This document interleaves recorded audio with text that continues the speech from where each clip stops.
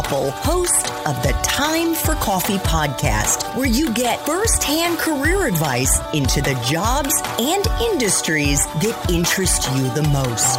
And before we start today's show, I have a quick favor to ask you. If you haven't already, I'd be incredibly grateful if you give us a rating and a review on iTunes. And if you're like me, you need to do it now because you'll forget later and because it's the best way to help others who may be in search of career advice to find this free resource. So press pause if you haven't done it and do it right now. I'll wait. Thanks so much and enjoy today's show. Hey there, Java Junkies. Welcome to another K-Cup mini episode of Time for Coffee. By the way, K-Cups come in 3 sizes, single, double, and triple shots, or roughly 1 minute, 5 minutes, or 10 minutes in length. So if you don't have time to throw back an entire caffeinated career conversation, these K-Cup mini episodes of T4C can give you a quick caffeinated fix, whether you're on the go or you only have a few minutes to binge. So grab your mug and take a chug, because it's time for a caffeinated career double shot K-Cup with my guest, Jonathan Tesser. Let's dive into what you are doing now as the Vice President of Research and Insights at NYC and Company. What does that title mean and what do you do? Great question. So first off, as you said, NYC and Company is the official tourism bureau for New York City, right? So that means that our job is to promote New York City as a destination for visitors who come to the city, right? So that being said, my job and my department, we're called the research unit because we all kind of work together as an organism. There's 3 of us and a bunch of interns and volunteers. But what we're mainly responsible for, and notice how I say we, because we all take on different aspects of this, is one, we take a temperature pulse of tourism activity in New York City. So we release every month what we call the barometer, right? And that helps us understand how's tourism doing in New York City right now. And there's a lot of different inputs that go into that.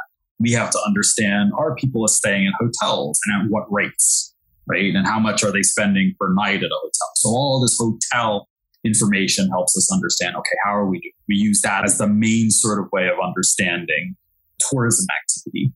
Then, obviously airports and airline information and flights and, are people booking flights and are they arriving as often as they have in the past? And this kind of information about airport and airline visitation. And then we move into spending. We have individual spending, both domestic, meaning I live here in the US, so people from the US visiting New York City, as well as international visitation coming from outside the US. What are they spending money on? And how is that changing over time? We have access to visa data, credit card data that gives us that information. And then one of the really exciting pieces that we've added on in terms of how we're measuring this is mobile location data.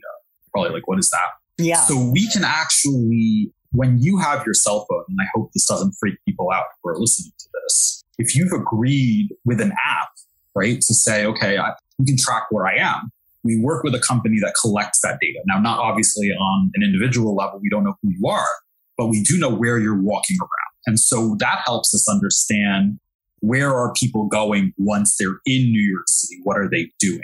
So all of that is information that goes into this barometer thing. The other aspect of what we do is we try and understand as much as possible about the identity of the visitor who comes here, right? So what is a German tourist like, right? We answer that kind of question. We have a whole bunch of data that goes into answering that. And we do a lot of survey collection and analysis around these different segments of visitors to understand what drives them so that we can market better to them. I'd say those are really the 2 sides of what we do. Obviously, there's a lot more. It's a very sort of startup-y kind of role within a larger, sort of more developed organization. Can you give us an example of how some of this research and data analytics has affected the way that NYC & Co. maybe shows up on its website? I think maybe the better question to answer, not necessarily about internal actions that are taken.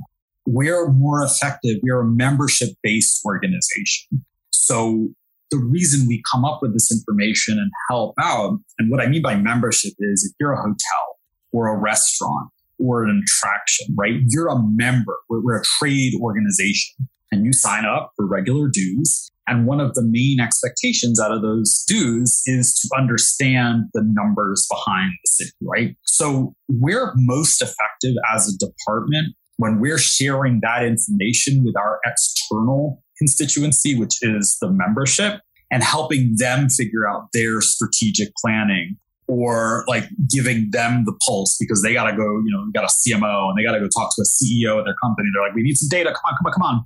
We're very effective at delivering that outside of the organization. Internally, since I'm a very honest person, we haven't always been very effective at communicating this kind of information to our marketing team so that they can implement it in areas like a website or a marketing campaign. Got it. Fair enough. And just very quickly, John, can you take us into a typical day for you on the job? As I said, we're doing this interview, or maybe I said it earlier in our Espresso Shots episode, but we're doing this interview at the end of August 2021. And obviously the pandemic is still around and the Delta variant and whatnot. You're working from home. What does a typical day look like for you?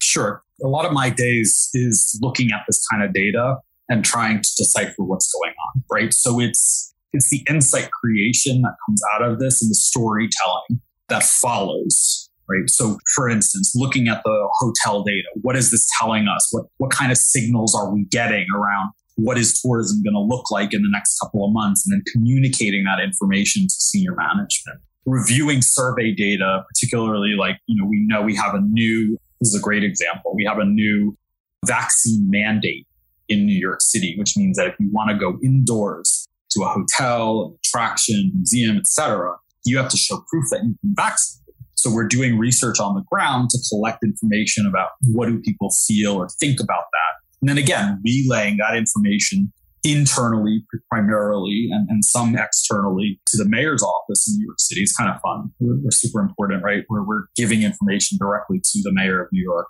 relaying that information about what people think about the vaccine mandate. So it's a lot of interpreting data, both from the data that we collect as well as from other sources, secondary sources like trade magazines and things like that, and putting together this story of what's going on. Thanks for tuning in to this K-Cup mini episode of Time for Coffee. If you want to listen to our entire caffeinated career conversation, please check out the show notes for this episode. Thanks so much for listening to this latest episode of T4C.